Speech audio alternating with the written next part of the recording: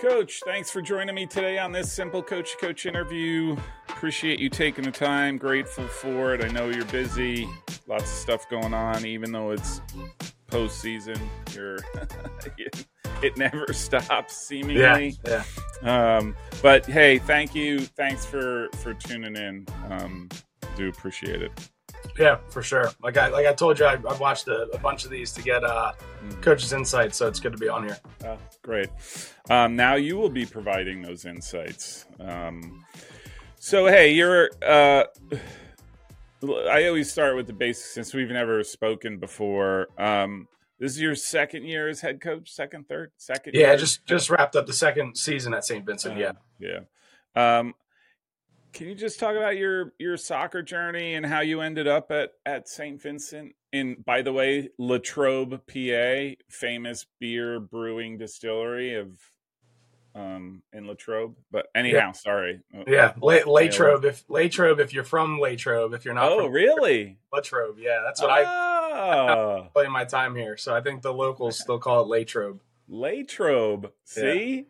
I consider my day complete. I've learned something new. There you go. Okay. But anyhow, yeah.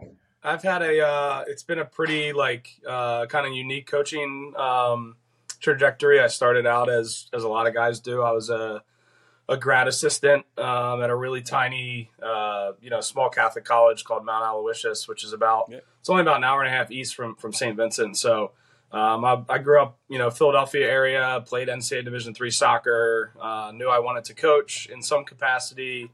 Wasn't sure at what level or in, what, Division I, II, III, high school, whatever it may be. So I got a grad assistant gig and said, hey, let's do it for 2 years. Midway through the second year, the head coach packed up and left. He got another coaching job. And I was, 24 years old, and they made me the head coach of both the men's and women's teams at the same time. Oh, yeah. Hey, let's just make it even more complicated. Yeah. Yes. I always joke with people. I think we had 2 or 3 guys on that first team that were older than me. So it was we had some international players there. Mm-hmm. So we had, probably a couple English guys or Jamaican guys that were older than me. So it was a whirlwind to get started. Kind of got just thrown into the fire, and we were able to have a good measure of success there versus what they had, prior to the coaching staff when I got there in 2012 arriving. So I stayed there thinking I was going to live there for 2 years and then probably venture back towards Philly. I ended up staying there, close to 7 years. Had a lot of fun, a lot of success on the field, great kids that we coached. And then, but I felt like I almost skipped a step, in terms of how to run a program, how to learn from someone. So, I was fortunate enough in 2019, I got hired by Aaron Sullivan to be, his first assistant coach at Williams College and get to coach in the NESCAC. And, obviously pretty much the top league in Division III as we've seen, year in and year out. So, that was a really cool experience for 3 years up there. A lot of stuff happened. COVID happened. NESCACs weren't allowed to go recruit for like an entire year. So learned a lot about how to virtually recruit and how to try to get ins and outs of kids without meeting them in person. And, after the 2021 season up there, my wife and I, we knew we wanted to eventually get closer to family. Her family's from out this way. My family's from out in the Philly area. So we're looking at some potential head coaching positions. I knew I wanted to get back to being a head coach. And St. Vincent came open. I had coached against them 2 or 3 times when I was at Mount Aloysius. So I was familiar with the college and the campus and knew a couple of the people here. And it just, it was a good fit at that time too. Mm-hmm. Can I ask where in Philly? So I grew up right where Arcadia University is, the castle. Oh, yeah. Yeah, everyone knows it for the castles, yeah. A couple weeks ago. Yeah, I toured around there.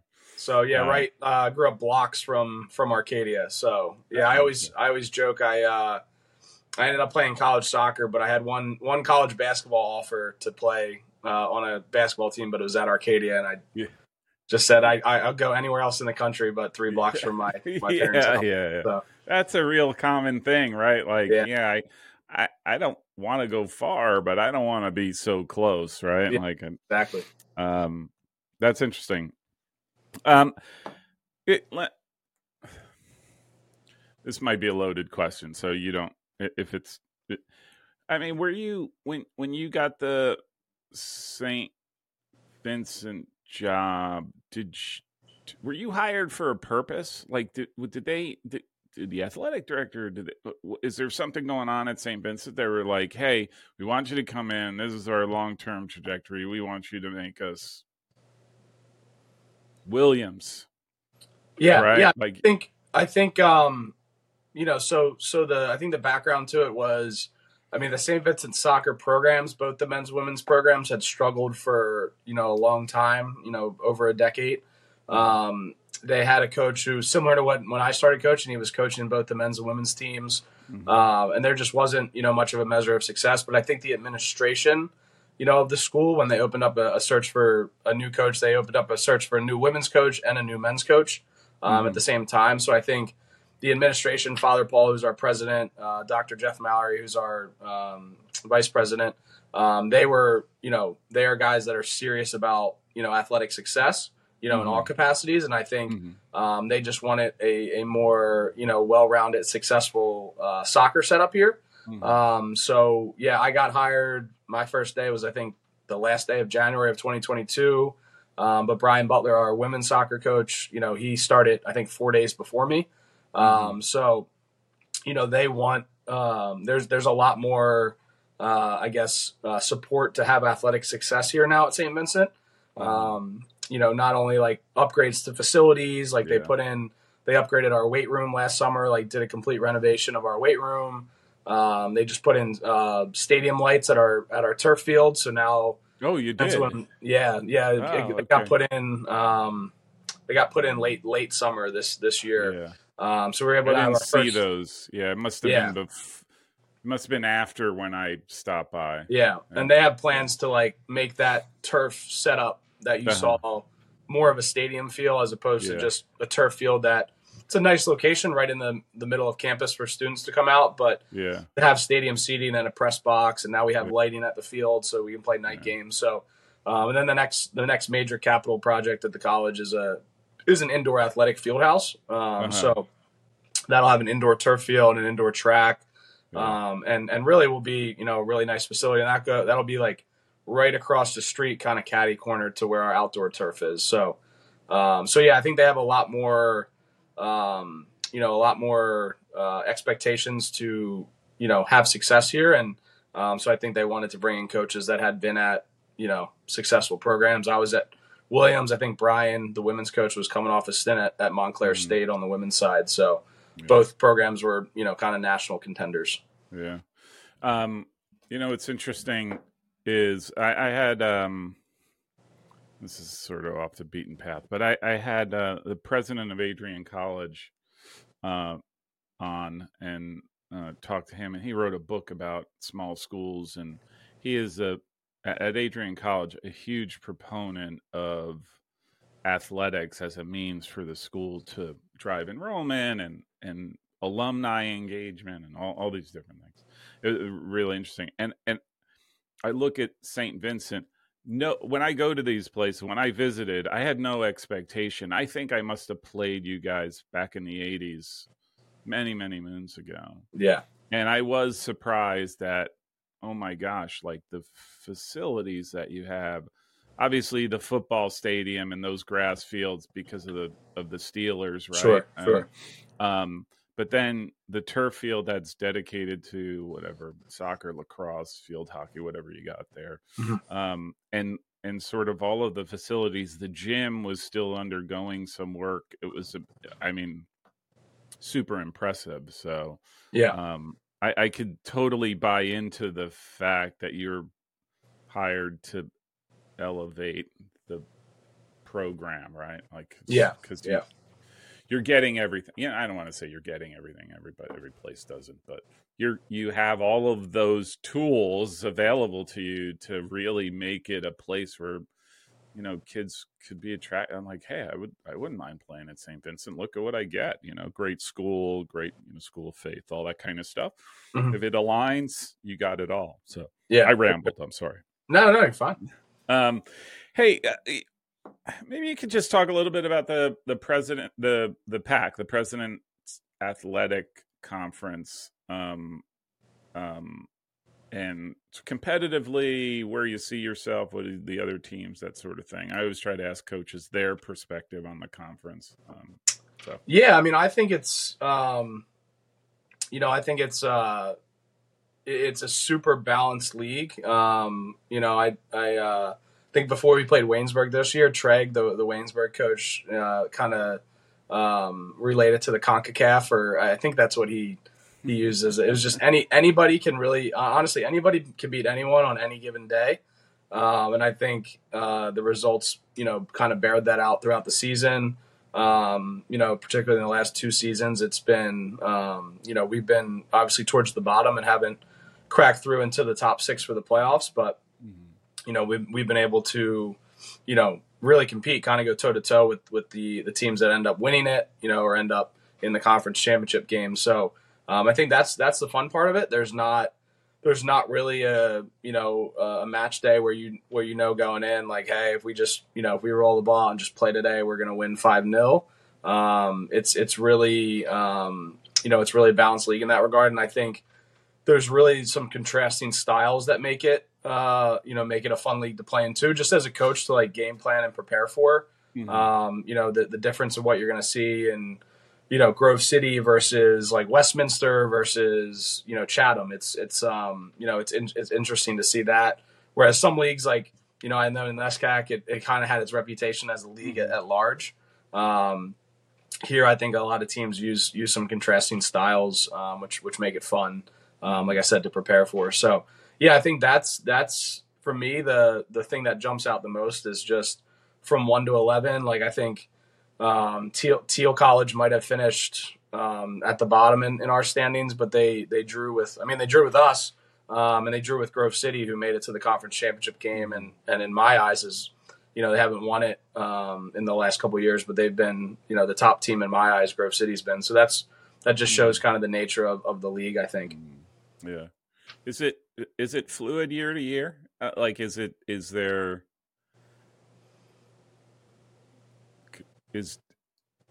a type of league where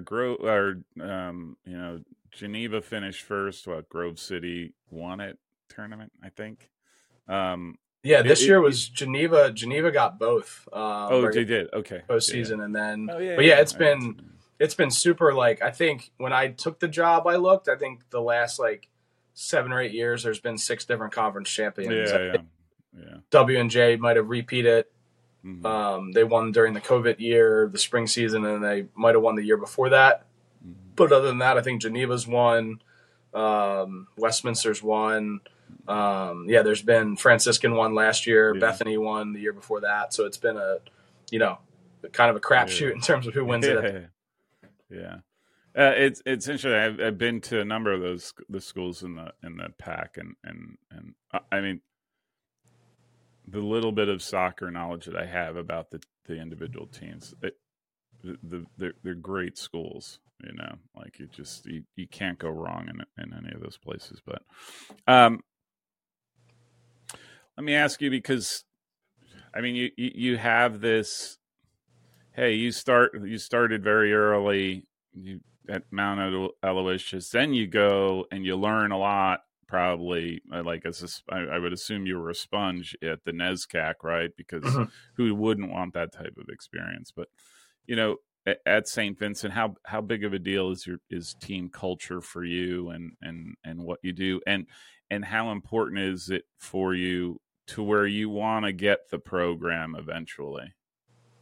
Yeah, I think when I first got here, it was, it was really a program that only operated from August through November. And then when the season was over, they were like, all right, we'll see you again next preseason. There wasn't, I'm sure they were doing spring practices and things, but there wasn't really a lot of care for off season and, year-round program. And even in Division III now, we have, they've upped it to 24 days in the spring semester. And you just get more time together, and you got to make the best use of that time.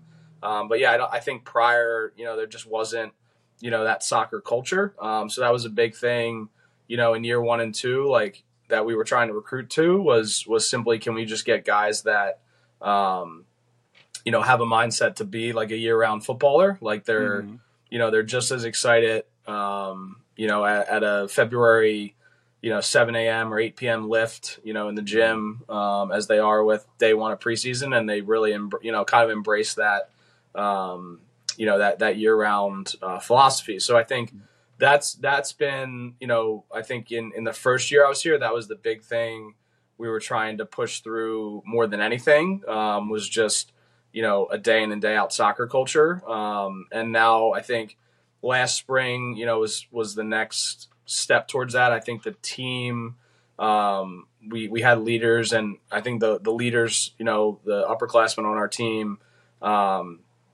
finally like took hold of the program themselves a bit, which is important. Like, I think last spring, this past spring, I guess, of 23 I started seeing the evidence that like the team was taking the program itself by the reins, as opposed to just the coaches saying something that had to be followed, versus this is how we do things here. And I think this past spring was the first time we saw that. We have an amazing leader, one of our amazing leaders on our team, Eduardo Rica, who's from Brazil. He was kind of the, spearheaded that. Certainly some other guys, Jose Hurtado and some other upperclassmen. Our senior group this year was great. So I think that was kind of the next step. But yeah, I mean, it's hugely important. I think when I first got here, we had one. I remember one initial sit down I had with a player where he didn't understand like why he had to invest in his teammates off the field. Like he just thought like, I'm coming to practice, I'm working hard. I respect my teammates, and I'm, and even at a professional level, obviously that's not enough, but at a professional level, they all have, their own families, their own lives outside of their coming to the facility. But in college, it's all encompassing, right? You're with your mates like every single day. You're with them in class. You're with them. So if you're not invested, like you can't fake that once August comes around. And I think that's where you see the difference. Like towards the mid to late parts of the season are the teams that can really take those up and downs, and their culture is strong enough and their buy-in strong enough that they can still get results late, even if they've had some negative results. So I think that was like kind of the twofold process here was like, can we get the guys into a year-round football and mindset, and then can we get the guys to take ownership of the things that we've been preaching, Yeah. Where do you recruit from? Because I'm looking, and the first person that pops up as a freshman, so I'm blaming you. That's your recruit, right? Is a kid from Yorba Linda, California. Yeah, right? So I'm like, wow. Where do you recruit from? What's your primary area? Yeah, so I've always been a coach that's tried to recruit, nationally. The first college I was at, Mount Aloysius, we were able to recruit internationally, with some academic scholarships they had there. But here, and obviously at Williams was a national recruiting landscape. So I learned kind of the national scene a lot more in those 3 years. So when I got here, I knew I wanted to try to make some inroads in Pittsburgh. There's some good Pittsburgh talent. Mm-hmm. But like I went to, I think one of my first recruiting weekends when I was at St. Vincent, I went to the Beadling Showcase down in Pittsburgh.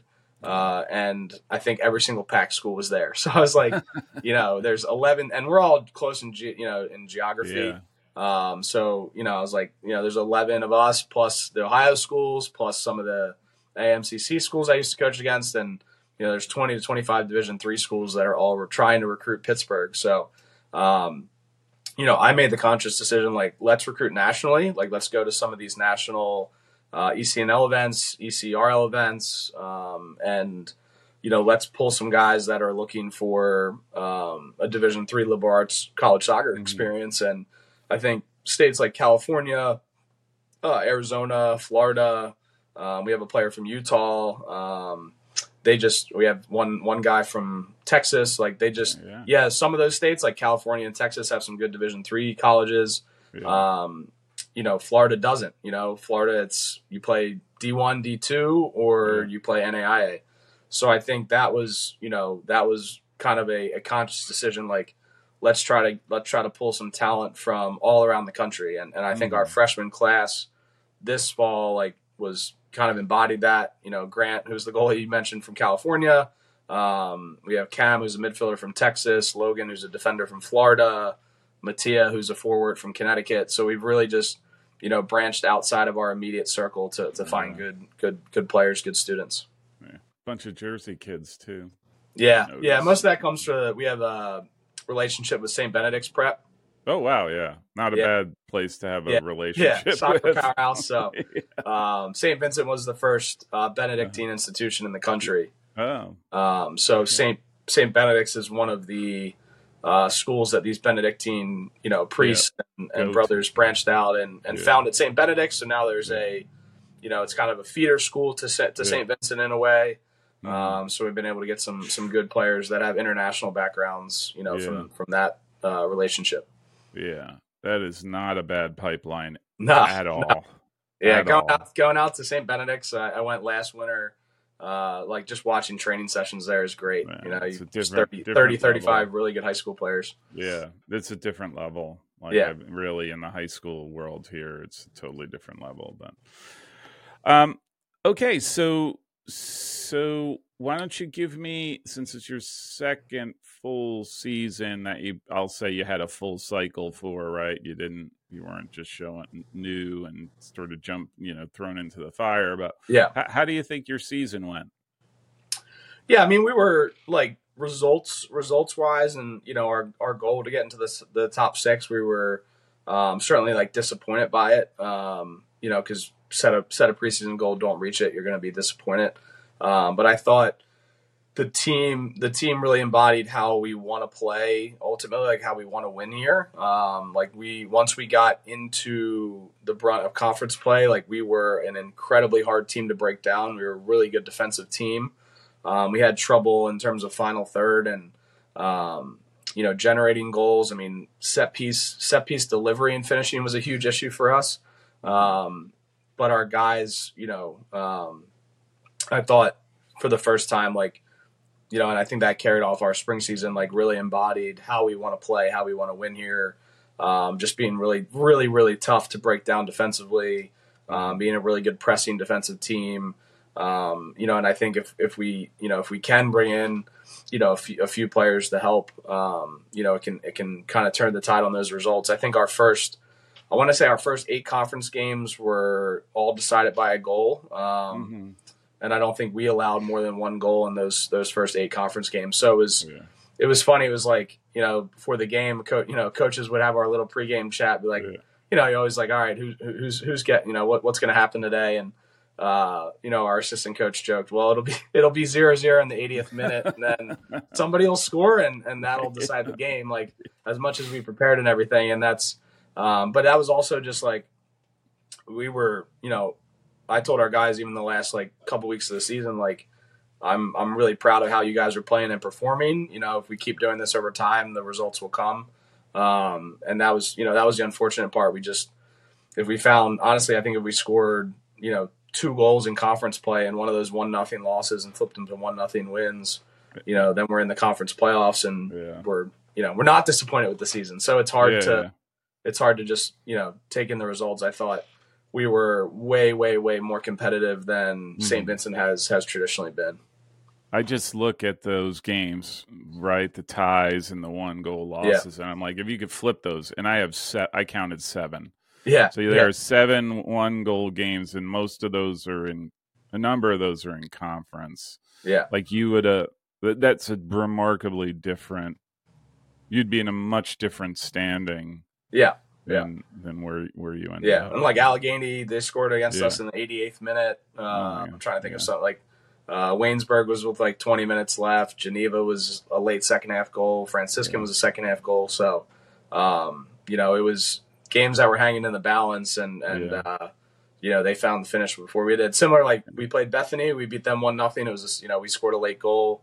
Yeah. Westminster, we were down 1-0 late, and we scored 2 late goals. So it was just really, really competitive team that, but we got to find ways to score earlier in games. It's you need to have that. I would say you need to be a 1-goal team.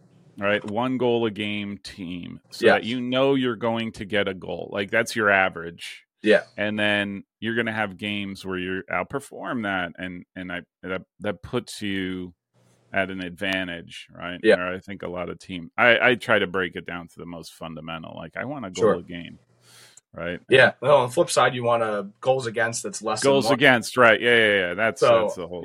And that was like we played Fredonia, SUNY Fredonia, in our non-conference slate, and they scored 5 goals in the first half against us. So that was like our almost a turning point in a way, because after that it was like our guys were, way more determined, kind of fed up in a way, and it's like, we're not going to be this type of team. So they really took that to heart, and I think after that game, I think we gave up maybe 1 goal, in almost every game or less, or shut out until the final couple of matches. So that's true. I just noticed that. Like, you weren't close in Bridgewater, Mount Aloysius, and then Fredonia, and then all of a sudden you sort of, you become, it's like respectable soccer, right? Like that close. That's where the majority of those games are, those 7 games where it's like, well, if you just flip those to being on your side, that's the tough part, right? It's tough part. Yeah. I have this easy button here that I just hit every time. Like, be a one goal game team. Funny. It's easy. Come on. Coaches are just trying to will the ball into the back of the net.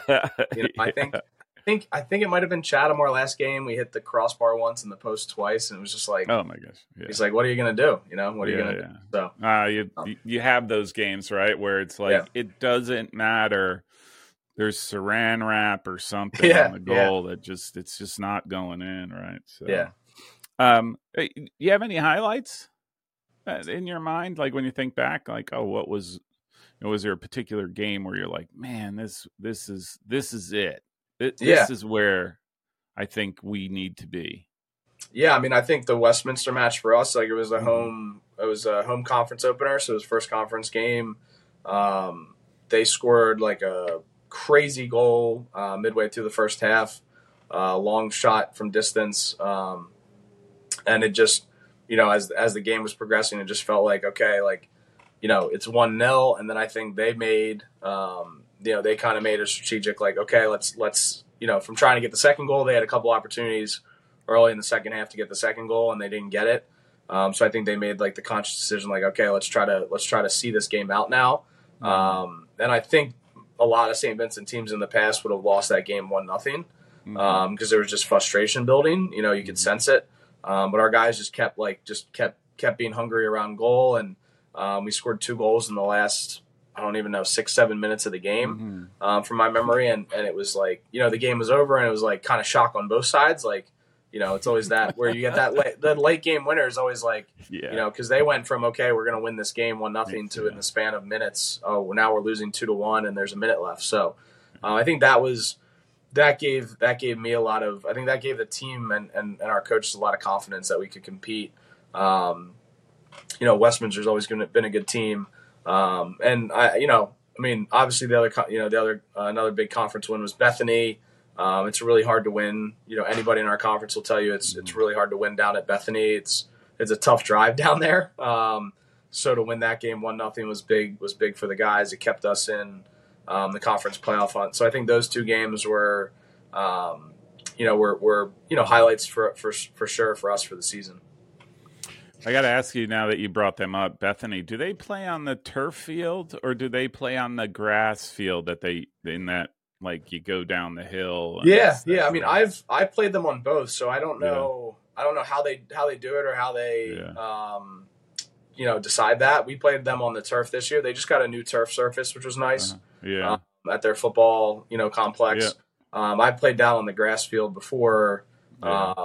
Which, again, you have all these tie-ins, right? Like when I was at Williams, Williams won, I think, the 94 national championship, and Bethany might have won the 93 or 92. Yeah. They were good for a few years when I played them there, and it was, they had some real ballers. So it was always fun playing on their, when I first started coaching, we played at Bethany a few times, and we usually played on their grass, and it was always fun, right? You just, it's kind of a nice little bowl there and, old school grass facility. So, but yeah, we played them on the turf this year. Yeah.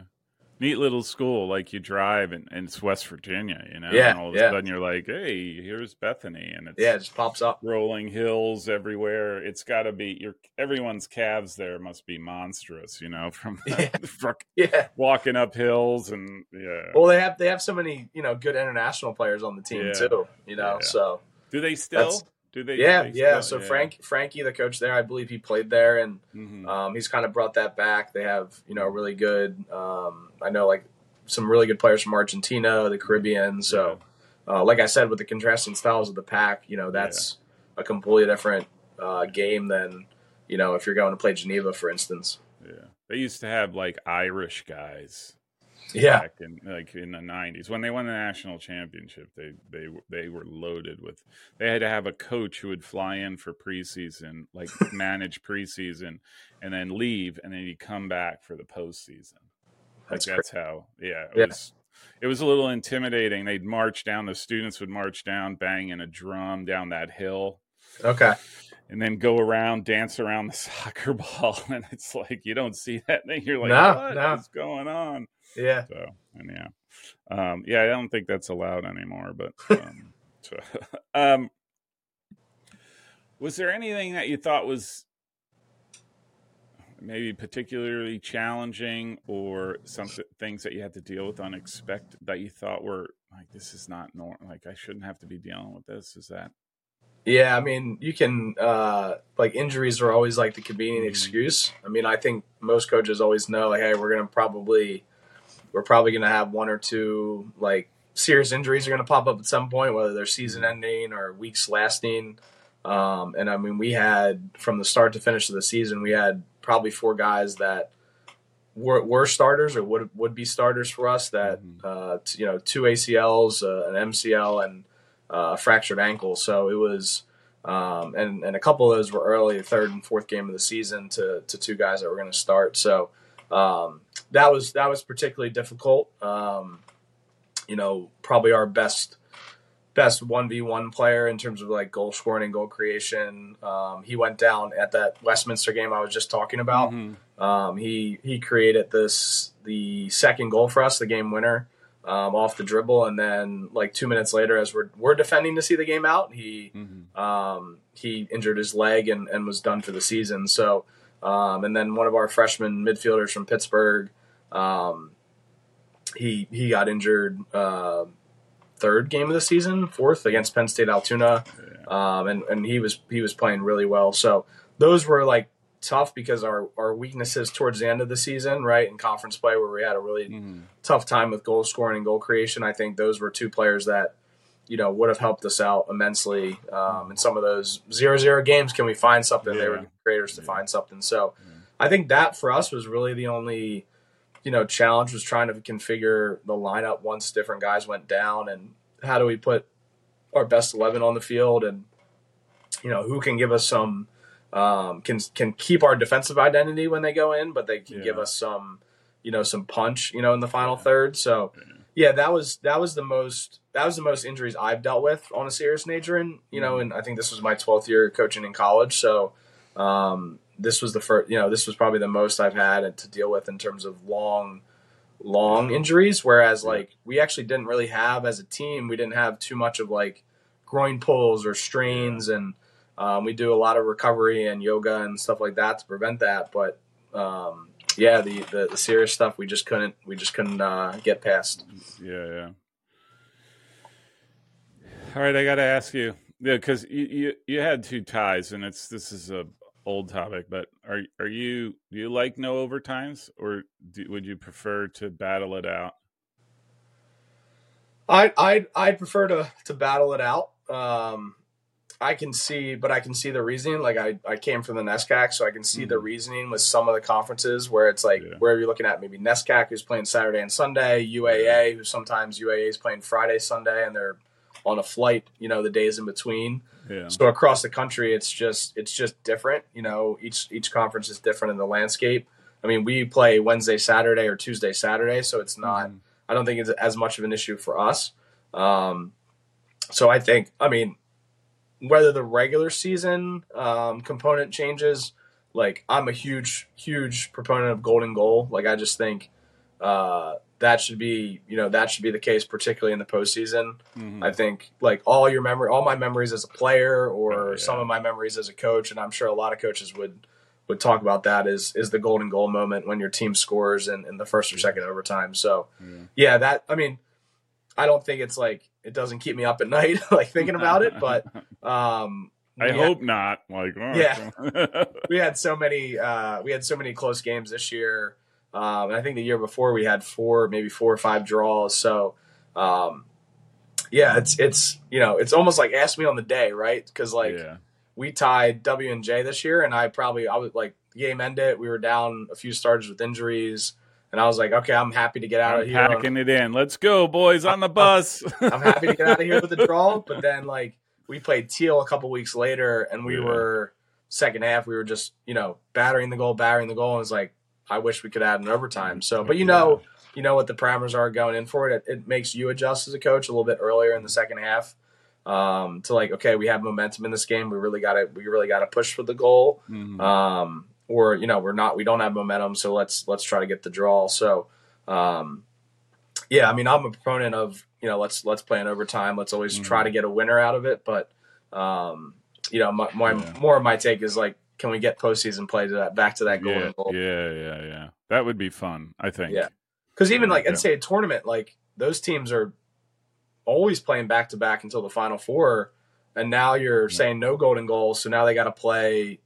20 minutes no matter what, and I think so if you're trying that's a very good point. That's for health and player safety, like NCAA tournament time, like at least make that golden goal so if someone's playing a late Saturday game, they can they don't have to drag it on for 12 more minutes before they play on Sunday. So I mean Amherst went to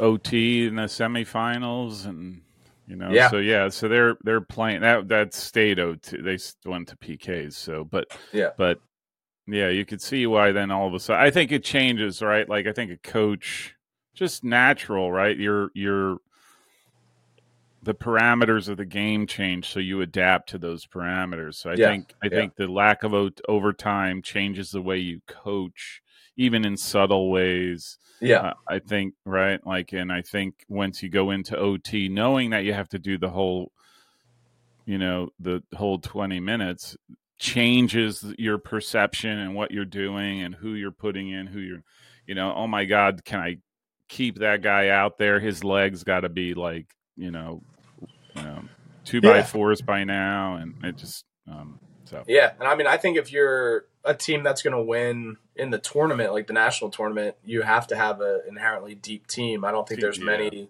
that are playing 14 guys and getting through that. So, if the regular season, you're saying overtimes, well, it's going to tax my guys. Well, I think one of the staples of Division III should be deep benches. And like if you look at the national champions of years past, Tufts during their heyday, they had their next 7 or 8 guys off the bench were arguably just as good as the guys in the starting 11. Messiah was always that way.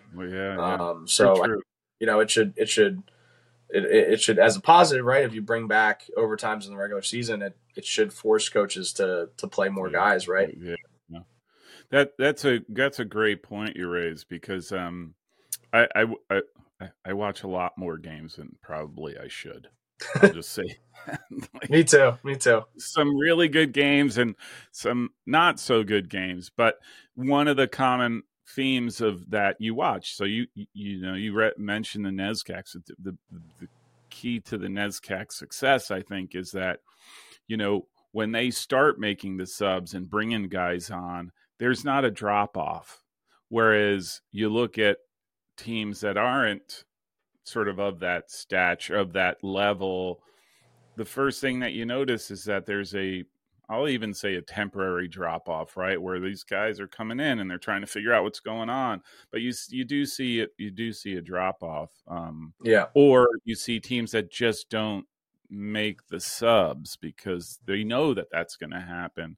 And those teams will never get to the I think, to anywhere close to a national championship just because they don't have the legs to get them there. Yeah. You know? I mean, that's what we've been trying. I mean, that's ultimately what we want to do here. Like, we want to play, 17, 18 guys in a match. Like, we want to keep guys fresh throughout the season. Yeah. And I think you see sustained success when you're able to do that. There's better buy-in. Like Grove City in our conference is a good example. They always play a very deep bench, and they still have success throughout the season. So that's what we're trying to do here too.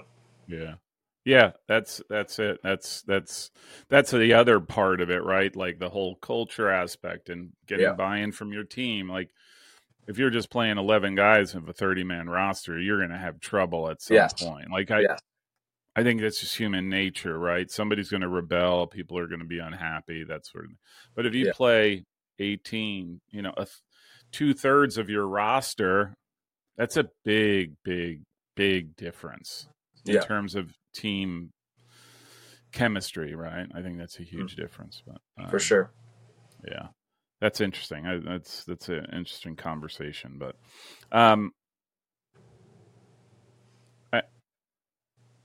I was going to ask. Oh, this is another rules thing. So all right. So you're getting more training sessions during the spring, which is good. I'd assume that you would also like to have more games. Always. Is that fair? Like, training to train is fun, I guess, but it's for the game, right? You do it for the games. Let me ask you: do you have any thoughts on like, would you be a proponent of sort of figuring out a way to make the regular season longer, play the same amount of games and not be impacted, but just have 10 extra days in that calendar? Would you? Yeah, I think whether it's at the beginning or at the end, I mean, I think every coach would agree with that. I think there's with the fall sports in particular, it's just such a sudden thing. Like, our guys get here, we might have 8 or 9 days together. That basically a week of preseason, give or take a couple days, and then classes are started, right? Classes are started. You have freshmen that are, in it for the first time, and you're still trying to put in some of your structures to your team, right, in that first week or 2 weeks of the actual season. So I think the other thing is just to get the best performances. Like, if you start the games a few days earlier, even, and just do the best job you can in terms of eliminating, the 24-hour turnaround to play a game, those types of things. You'll just get better quality play. You'll get less injuries. Like, we saw that with our team. Serious injuries could be a result of just, you're tired, you're overused, and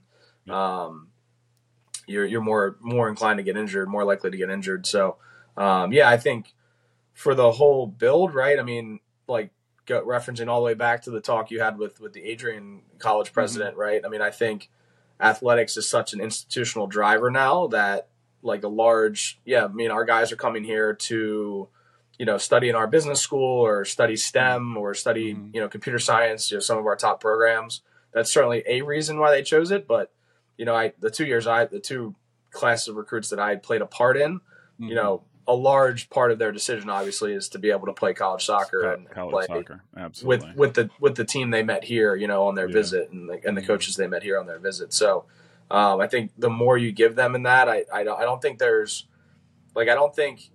any appetite on our team, right, for less is more, right? I think they want more, right? They're like they're asking me, like, why are we only playing one spring date? Why aren't we playing more games? Why aren't we practicing?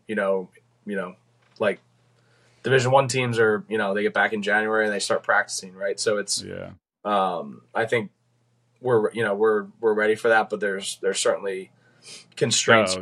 Division III budgets, and that's probably the key driver there. I talked to Katie Boldvich of the Landmark Conference, the president of the Landmark Conference, and then Sarah Odie of the Ohio Athletic Conference, and it's definitely a subject of discussion, right? Is how do you do that, right? Like, well, football has the acclimatization week or whatever. It's like I haven't had enough coffee today. To say acclimatization. Say that 10 times. 10 times fast. Yeah. Yeah. Right. And how do you normalize that across athletics? Right. Because I mean, look, and this isn't a case of, it's not a comparative thing, good or making a judgment good or bad, but it is unequal how different programs, and it's not just soccer, have a completely different schedule, right? Like, and then in comparison to somebody else. So, in the fall, football's there 10 days earlier. Yep. And soccer shows up and they have 20 days to get ready. Actually longer, because their first games are not until usually that first weekend in September. Yeah. Whereas soccer doesn't have that luxury because you have to play so many games. And so you're starting a little bit earlier. And I think that's definitely something that, and I don't think it's super expensive. I mean, it's, again, let me hit that easy button, right? Yeah. I'm spending other people's money, but I got to believe bringing in a program a week earlier the overhead on that can't be so dramatic where it's going to break a bank, right? Like, I mean, our football's here, right? The trainers are already here. Yeah. It's essentially feeding the guys for, an extra week. So an extra week. And yeah. So anyhow, I have, my thoughts on that. I said add a week at the beginning. So if you're reporting the 17th, now you report the 10th, right? So that 1 week, and then the national championship is a week later. And so all you've done is you just sort of taken your season and you stretched it. And you do that enough, you're going to end up with 3 or 4 weeks where you're just playing one game, on a weekend if you wanted to. Yeah. Yeah, like we had a week this season where we played Tuesday, Thursday, Saturday. Yeah. Because the guys want to play games, right? If you only play 15 games, it's different than if you play 18 or 19. You know, they want to play games, and when you have a bigger, if you have 30, 35 guys, you want to schedule like 9, 10 non-conference games because those are games where you can get more guys in and play a deeper bench and try things out. So all right, a couple more questions, and I'll let you get on with your day, and you can prepare for your conference meeting with the coaches. Woohoo! What are your plans for the spring? Like, do you have any set of objectives, or are you just starting to figure that out after just finishing your season? Yeah, I mean, a couple of the objectives stay the same, right? I mean, we we want to get the guys, particularly in this time frame in the winter months, we want to get them into a regular weightlifting routine, into a regular, strength conditioning routine, particularly for freshmen. Like, they tend to have like a lot of room to grow in those areas, like to get bigger, faster, stronger, so to speak. And then, so that's something that always stays the same. And I think from a playing standpoint, we're always experimenting a little bit more in the spring than we would in a fall season. So, we'll experiment with some, maybe player X at center back where he's been a center mid or vice versa. And I think for us in particular this spring, I think with where we talked about earlier this morning, like in some of our weaknesses lie, I think we really want to hone, our attacking structure and attacking movements and become a bit more refined and clinical with a lot of that stuff. So I think that's going to be a focus for us with getting more sessions. I think to give our guys active gameplay. I think, we've talked a lot about can we do session and then the inter squad of sorts, right? So that, we're not playing different opponents, but we'll mix up. We're fortunate enough. We have, I think 29 healthy guys right now of the returners. We should have 30, we have 31 eligible to return, plus 2 guys that might take a final grad year for the COVID year next fall.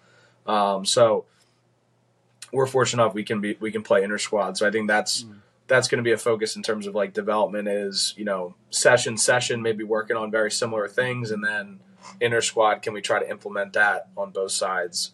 and then, continue that until we get to our spring play day and alumni game. And that's towards the end of April. So I think those are the focuses for us. Is we have a younger team, a younger roster. And so can we get stronger for the college game, quicker for the college game, some of those athletic traits. You do. I mean, when you said young, I was like, yeah, you do have a lot of freshmen, freshmen. Yeah, I think we had 35 guys rostered, somewhere around that number. And I think 27, again, roundabout estimates, were freshmen or sophomores. So we had three juniors and 5 seniors. So, we have a lot of, potential for growth. Because I think in coaching, I think the biggest jumps you usually see are from that freshman to the sophomore year for a variety of reasons. Yeah. And then they hit their stride the junior year. That's what I always find. It's like that's the peak for, I don't know if that's right, but in my view, it's like the juniors tend to outperform the seniors, I think. Yeah, and then because seniors start thinking about job market, internships, what's next, and juniors, as guys, still hungry, they procrastinate things until the last minute, which would be senior year. Yeah. Well, I will say, if you decide to have inter-squad scrimmages, for a free T-shirt, I will gladly offer myself up as a referee. Oh, okay. I will come out there and be your referee. Well, our assistant coaches would gladly give you a T-shirt to. Yeah, or even I'm game. I'll get out there. Yeah, seriously, I'm not saying, but I love doing scrimmages. Yeah. Love more so than regular games. And I think I don't know why. I think it's because I think of it as a coach, I'm looking at it a little differently. Yeah. I like to be the referee sometimes, right in the middle of our guys. Right in the middle of the pack. Get a different view on it. Yeah. And then you start to ask yourself stuff like, why did you go there instead of there? Which is all you had to do is look and you were wide. Yeah. I can geek out on that too. So, all right, let me ask you the last question of the day, and maybe again, still too early. And do you have any goals already set for the fall? Yeah, I mean, I think our goals will, in terms of the on-field results, will stay similar. We want to get into postseason play. I think, I think St. Vincent's been a full-fledged NCAA Division III member for maybe 14, 15 years. And the men's soccer program has never made the conference playoffs. Oh, wow. So I didn't know that. Yeah. So this year, and I think, I don't know, maybe 10 years ago was the closest they've been. Because we were obviously in a scenario this year where the last couple games of the season, right? If we can win 2 in a row, 3 in a row, we're still in. So so I think that's the first goal, just because that will show some better signs of breakthrough. But as we keep alluding to, I think we want to have a better two-sided system, right? We still want to keep that same defensive mentality and energy and pressing schemes and things that really frustrated our opponents. But we want to, develop some of our own guys to be those goal scorers, goal creators, certainly bring in a few new fresh faces to give us a lift there. So I think in terms of, the non-specific in terms of result oriented. I think we want to just feel better about, ourselves as a team on both sides of the ball. And I think inherently when you do that, the guys will have more belief and better results will come. So I think those, certainly, I mean, everybody, I think I phrased it in preseason this year, at all 11 schools in the pack are meeting, and all 11 are saying our first goal is to make the conference playoffs. Right? Even the team that went 10, Grove City went 10-0 the year before. Franciscan won the conference the year before. They're still saying the first goal on their sheet is pack playoffs. So it's you have 11 teams all saying the same thing. So what are you doing to differentiate yourselves from the other 11 that all say the same thing, right? So I think that's where a lot of those like we mentioned before, the culture drivers, what is our guys' mentality going to be like in January, February, and March? Because that's when it's a little bit more difficult. Yeah. And I would say, right, I'm a huge, the spring to me is, again, another differentiator between those elite programs and everyone else, right, is they take such advantage of the spring, not only the training sessions, but all the activities. Are they doing weights? Are they training? Are they doing speed and agility? All those things. Your successful fall starts in that spring, and I think that's a big component of it. And we have an Ironman competition here during our spring season. Nice. So I won't participate in that. I will not either. We pick 10 different categories that are a mix of fitness, speed and agility, weightlifting. Yeah. We do a little 4v4 round robin tournament, and guys accumulate points for 26 guys participate in the 40-yard dash, and you come in first, you get 26 points. So we add them all up, and we have an Ironman winner. So I stole that from Aaron Sullivan at Williams. I thought that's pretty cool. Those Williams teams used to do it in preseason, before the season started, which I would never even get any type of acceptance by athletic trainers to do that now, but you spread it out, you do. So I stole that from him. You're always stealing tidbits from different coaches. Yeah. That's great. I love that idea. Yeah. It's probably, I gotta believe, if they're like, it's probably as hyper competitive as anything too. Like guys just. Yeah, we had one of our captains, Eduardo, won it last year. But one of our seniors, Ben, who's like, he's a gym fanatic. He's in there all the time. Like that was his whole goal in the spring. Like, I got to win this Ironman. I got to win this Ironman. And he came in second. And he was bummed. He was bummed. Yeah, it's like agony of defeat. You know. So. Hey, Coach, this is really good.